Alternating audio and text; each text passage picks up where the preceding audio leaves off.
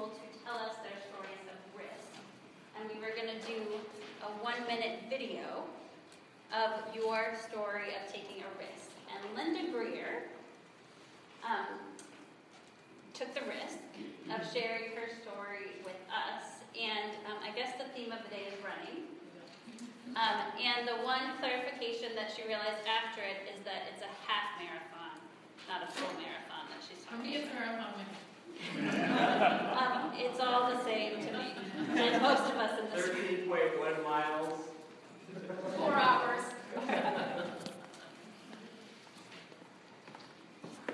The risk that I took in 2007 was to start running. And when I started running, I was pretty much a person that didn't even think I could walk a mile. And I ended up doing my first 5K. And then, after doing a couple of 5Ks, I figured I could do the Beach to Beacon, and I did that.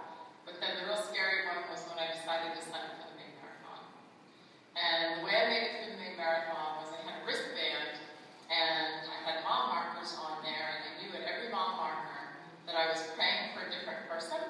So at every mile, I had somebody else on my mind. It was the way that I really got out of myself and stopped being so afraid that I wasn't going to make it. And then, about mile 10, I thought my legs and everything else was going to give out. And I wanted to cry, and I thought I was going to be a failure. And there was a guy on a bike behind me, and I knew that I was the last person kind of coming in. And it was really scary that I was not going to make it, and I did make it, and it was amazing. And then I've gone on to do 5 half marathons. And the last one I tried to do this year, I was dancing, and I injured my knee, and I couldn't do the marathon. And it was crazy, but it was okay, because I got to watch my best friend who had survived cancer come in to finish, and she was actually a bigger fear in my life that she wasn't going to be able to make it. So she made it. Yeah.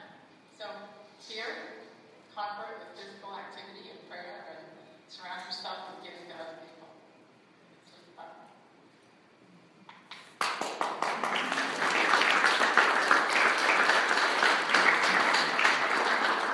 Thank you, Linda, for sharing that with us. Gift. So I want you, each one of you, to think about a time when you took a risk, when you made a choice to do something, and you didn't know what was going to happen. So imagine that moment, that choice, that time. Now, I know that it's true for me that I am proud that I chose to take a risk. I'm proud that my family chose to take a risk. I'm proud that my community chose to take a risk, even if taking that risk didn't end up turning out like the fantasy that I had. Because when we do hard things, when we take risks, we learn a lot about ourselves. We learn to trust God, and we learn that God is with us and that we can do hard things. And those are things that we don't learn if we don't take risks. And like Alan said last week, actually risk is all around us whether we choose to take a risk or not, because choosing not to take a risk is risky. Because bad things happen, regardless of what we choose to do or not choose to do. Taking a risk is a beautiful thing. And even if Linda's fantasy of running the half marathon didn't end up being what she imagined, what she hoped for, she learned, she has the memory, you can tell when she tells that story, that those minutes, which were the hardest ones for her, have grounded in her heart and her soul and her mind, and she knows that God was with her in that and that she can do amazingly hard things. And that gives us hope, which is really one of the most important things in the whole world. For us to have hope, because God is with us even when things are really hard.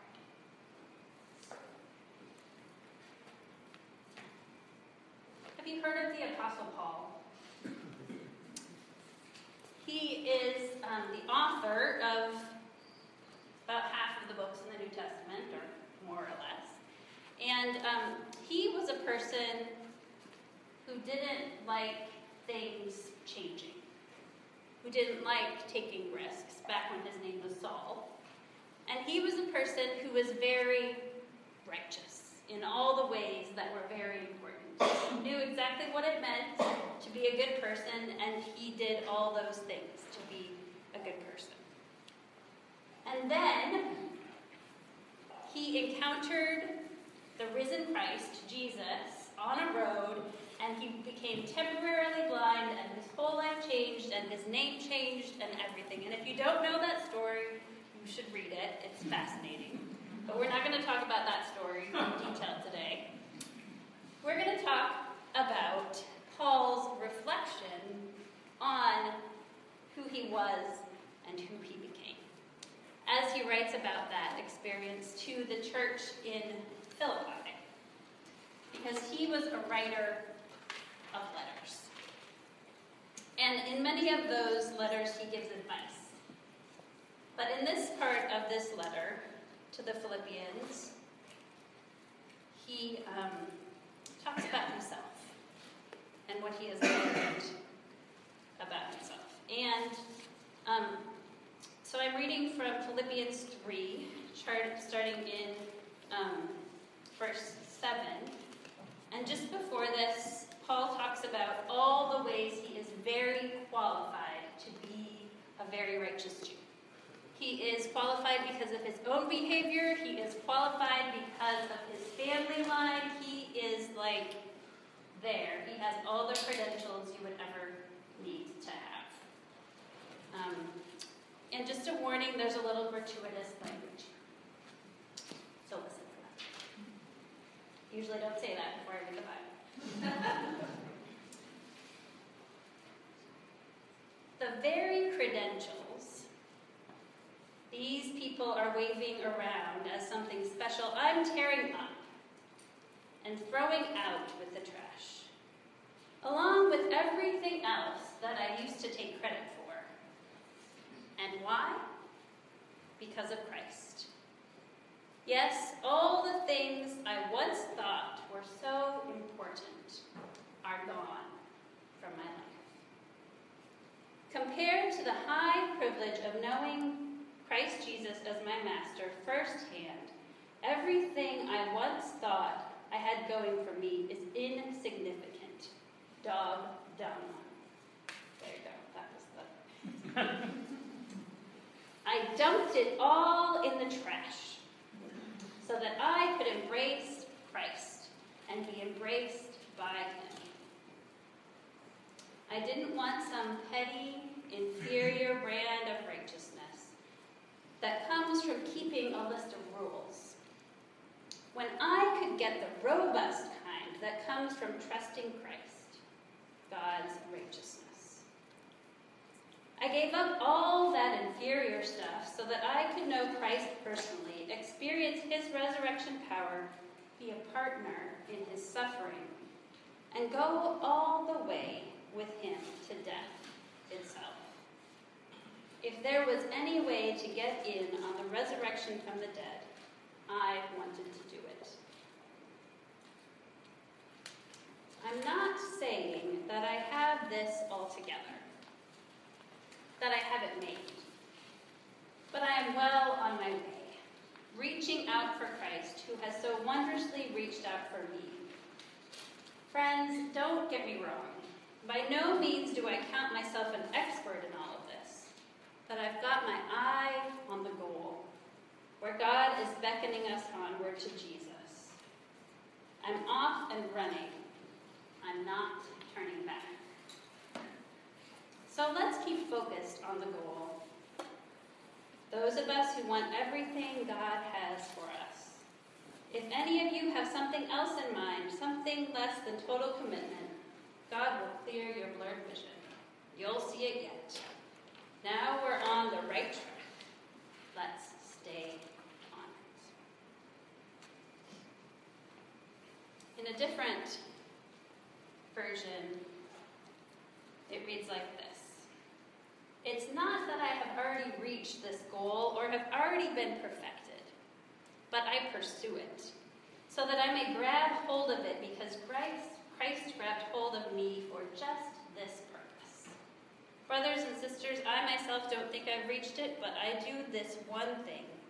I forget the things behind me and reach out for the things ahead of me. So if Paul doesn't think that he has achieved the goal of following Jesus faithfully, then we shouldn't either, because he is fully qualified to be righteous. He says that he forgets the things that lie behind him, and he is always reaching for the things that lie ahead. He has always been called to do more and lead in newer and better ways and to put himself at risk. During his life, Paul was repeatedly arrested and imprisoned for long periods of time, and he was eventually killed by the Romans, probably Nero. But Paul wasn't afraid. He didn't stop taking risks because of these dangers. He knew that the good news of Jesus was risky, but his questions or fears didn't hold him back from acting. God or faith is not a security blanket. God is a rescue net, but God is not a security blanket. I've known that for a long time. But I really love the way that my favorite author and teacher, who probably you know who that is if you've heard me preach lately, her name starts with a B, Brene Brown, talks about God not being a security blanket. I don't have anything. I thought I had control over everything, and I have no, it's like riding a surfboard. It's like you just kind of stay on top of it, and every now and then it crashes down on you, but it's not, and I don't want control of it. I mean, my therapist used to laugh all the time, just like, you need to get a bracelet that says, let go and let Brene. I was like, I do. I definitely think that, and it's interesting because my return to faith was definitely around that breakdown. That's when I went, but I went for the wrong reasons. I really went because I'm like, this is hard, and this hurts. And in all the midlife unraveling books, they say go back to church. That's what everybody does. So I went back to church thinking that it would be like an epidural, like it would take the pain away. Like I would just replace research with church. The church would make the pain go away. And then it would, I write in this book I'm working on right now, but it was, faith in church was not an epidural for me at all. It was like a midwife who just stood next to me saying, push. It's supposed to hurt a little bit, and so. Yeah, so it was a completely new experience going back for me. And now... In a blog post in February of 2011, she writes something similar. She says, as a lover of all things certain, I wanted faith to work like an epidural, to numb the pain of vulnerability. As it turned out, my faith ended up being more like a midwife. A nurturing partner who leans into the discomfort with me and whispers, push and breathe. Faith didn't make my life less vulnerable or comfortable. It simply offered to travel with me through the uncertainty. God pushes us. God says push. God says breathe. God says it's supposed to hurt a little bit. And that's okay. Because I'm here with you. And that's what community is. That's what church is. Say, I'm here with you, and we are on this journey together.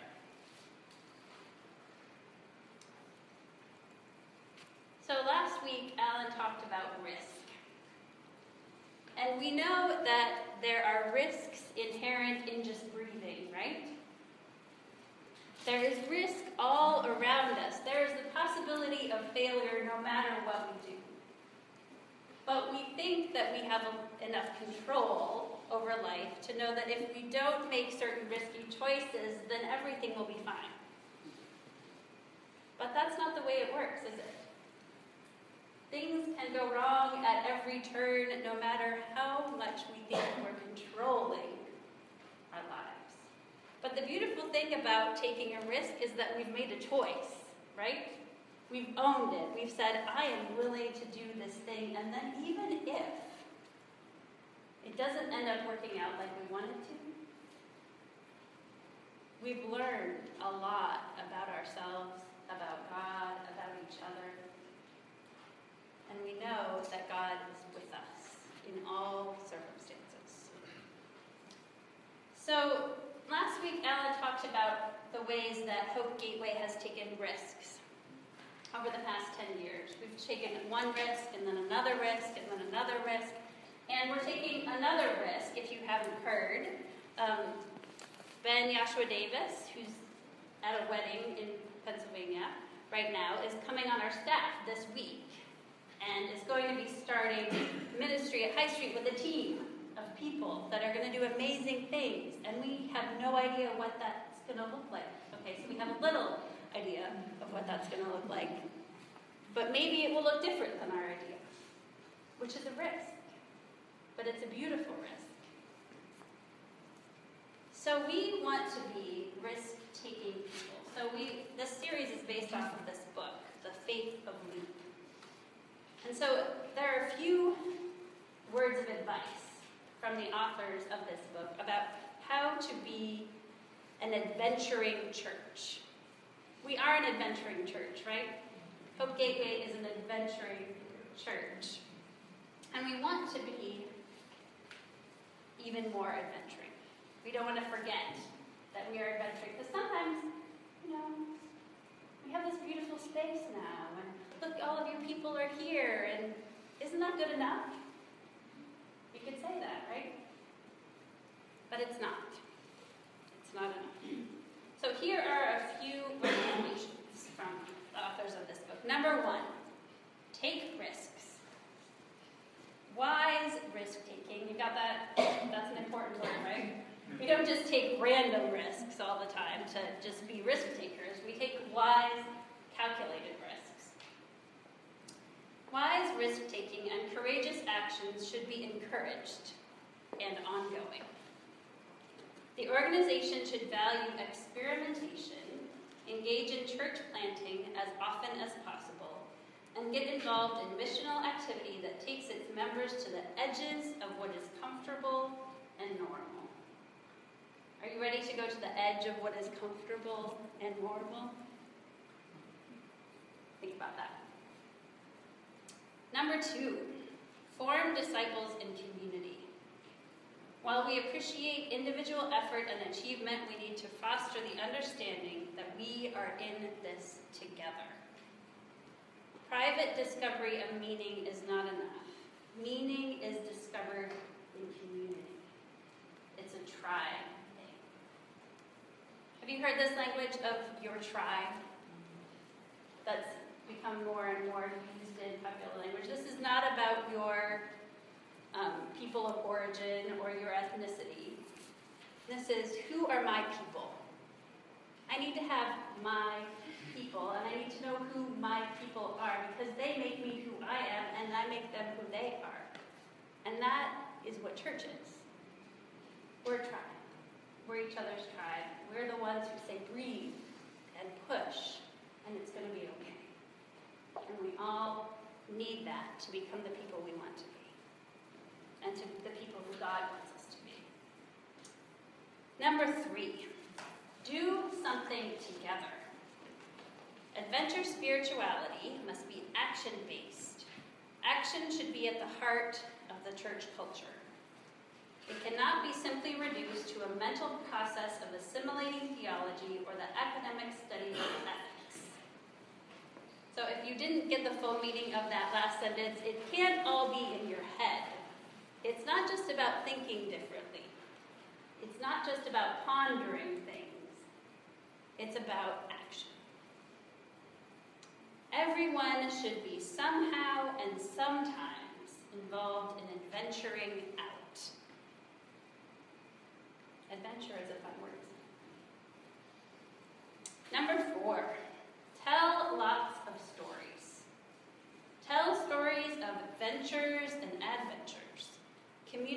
and risk, and give people opportunities to tell their own stories.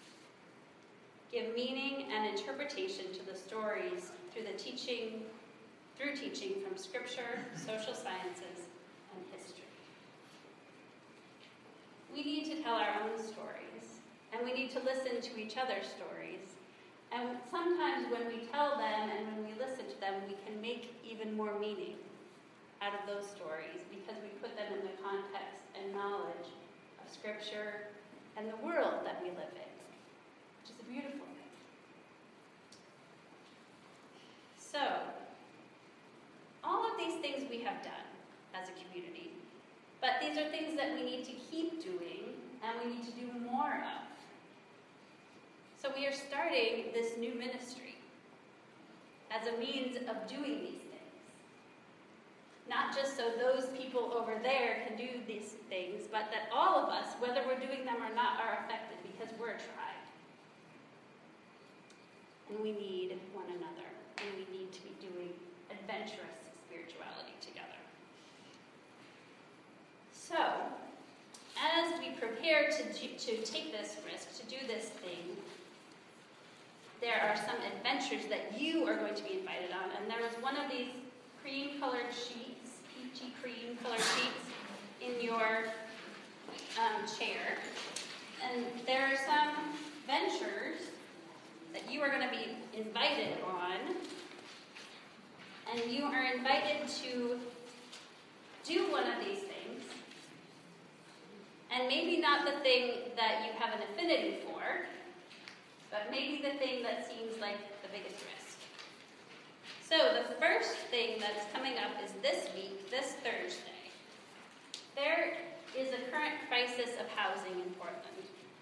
If you read the newspaper, you know about it, or if you try to find an apartment, you know about it, because there's not affordable housing in Portland, and there's less and less affordable housing in Portland. And so there's an emergency meeting on Portland's housing crisis that others in the community have organized. And so we are inviting you, Al and I will be there, we are inviting you to come to that meeting.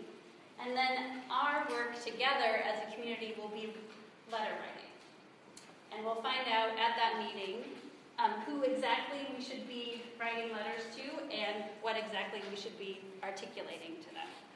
And so that is going to be an activity that we do following that meeting, which will not be a let's all get together in one place and write letters, but we'll connect via email to share what we've written and to encourage each other in our letter writing. So there is a sign up in the back for each of these activities, and I would encourage you to sign up for this or one of these next three things that I'm going to tell you later. Yes? It is actually Thursday, April 14th at 6, yes. Then, next Sunday, April 17th, from 3 to 5, you are invited to come to a storytelling and listening circle. To tell a story about yourself, and to have other people listen to your story. And there will be a prompt given to you beforehand so that you can think about what kind of story you'd like to share. And this is a story of vulnerability. It's a risky thing, right? To share something deep about yourself with other people. So you're invited to come next Sunday if that seems like a risk to you. And then Thursday, April 28th, talking with God and others, learning to pray out loud. Now, I know all of you are really comfortable with that, right? Those of you who are retired pastors maybe are comfortable with that. But for many people, it's not really a comfortable thing to articulate your words in prayer when other people are listening to them. So that feels like a risk. So if that feels like a risk for you and it feels like the edge you should be leaning into, you're invited to come Thursday, April 28th. And then the last one is something that we have been inviting people to for the past few weeks, which is the Exploring Racism workshop, which is a place of vulnerability for all of us and is a risk. And it's an important conversation that we as a community are engaging in and there will be other communities coming to engage in that with us. But racism is something that is inherent in our society. And it's something that those of us who have white skin sometimes take for granted, that it is inherent in our society. So it's something that we want to put on the table and to confront, and is a growing edge, and will continue to be a growing edge for us always. So you're invited to come and be a part of that workshop. It's a big commitment. It's all day long, and it's a growing edge for each of you. So there's none of you that's like, oh yeah, that would be so easy. I can do that one. But that's not what these are about. You did receive another challenge recently in the form of an egg, right? That's something that you're doing on your own, and we're going to have some reporting back about that, but this is just a reminder. You have something you should be working on. So that is one challenge that you're taking a risk with, but these challenges that we're presenting today are ones that you're doing in a community. You're not figuring it out on your own. You are doing it with the support of one another. And so it's not, even at the praying out loud, this is not about like, oh, look, she's so good at that. I wish I could be as good as she is. This is not a competition, right? This is a community, and we're all growing and learning. So there's a few things for you to think about and work on. Usually we try to give you one challenge per week, but you have like 10 right now. So don't forget, and sign up in the back. God is not your security blanket that keeps you safe under your covers, in your room, hiding and believing that if you just do nothing, it will be okay. God is the midwife who says, you can do hard things. Just breathe. Just push. It's supposed to hurt a little bit. This is life. And you can take risks. You can change the world. And you have a people who is there cheering for you, and that is your church. That is Hope Gate. So breathe and push and go out just to wade in the water. Not just to stand at the edge, but to actually wade in the water. And know that even though God is going to trouble the water, it's a good thing. It's a very good thing. Amen. I invite you to stand. We're going to sing and move.